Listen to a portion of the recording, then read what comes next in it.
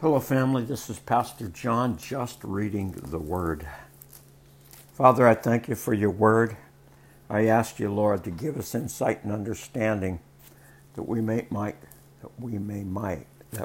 make proper application. I do love you and thank you in Jesus' name. Amen. 2 Kings chapter 7.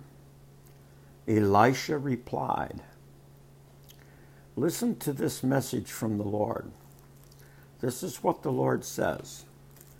By this time tomorrow, in the market of Samaria, 5 quarts of choice flour will cost only 1 piece of silver, and 10 quarts of barley will cost only 1 piece of silver." The officers assisting the king said to the man of God, "That couldn't happen even if the Lord opened the windows of heaven." But Elisha replied, "You will see it happen with your own eyes, but you won't be able to eat of any of it." Now there were 4 men with leprosy sitting at the entrance of the city gates. "Why should we sit here waiting to die?" they asked each other. "We will starve if we stay here. But if the famine in the city, we will starve if we go back there. So we might as well go out and surrender to the Aramean army. If they let us live, so much the better. But if they kill us, we were going to die anyway." So at twilight they set out to the camp of the Arameans. When they came to the edge of the camp, no one was there, for the Lord had caused the Aramean army to hear the clatter of speeding chariots and the galloping of horses and the sounds of a great army approaching.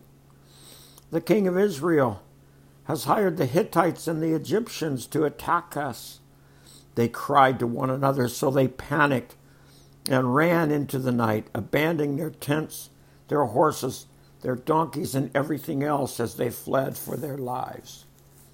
When the lepers arrived at the edge of the camp, they went into one tent after another, eating and drinking wine. And they carried off silver and gold and clothing, and they hid it. Finally they said to each other, "This is not right. This is a day of good news, and we aren't sharing it with anyone. If we wait until morning, some calamity will certainly fall upon us. Come on, let's go back and tell the people at the palace." So they went back to the city and told the gatekeepers what had happened. "We went out to the Aramean camp," they said, "and no one was there. The horses and donkeys were tethered, and the tents were all in order, but there wasn't a single person around." Then the gatekeepers shouted the news to the people in the palace. Yes, indeed, Lord, all things are possible in you. And I thank you, Lord, that our prophetic words do come true, and that your provision is beyond our understanding. And I pray, Lord, as you provide for us, that we will become generous like the lepers, realizing it was more than they needed, and they shared it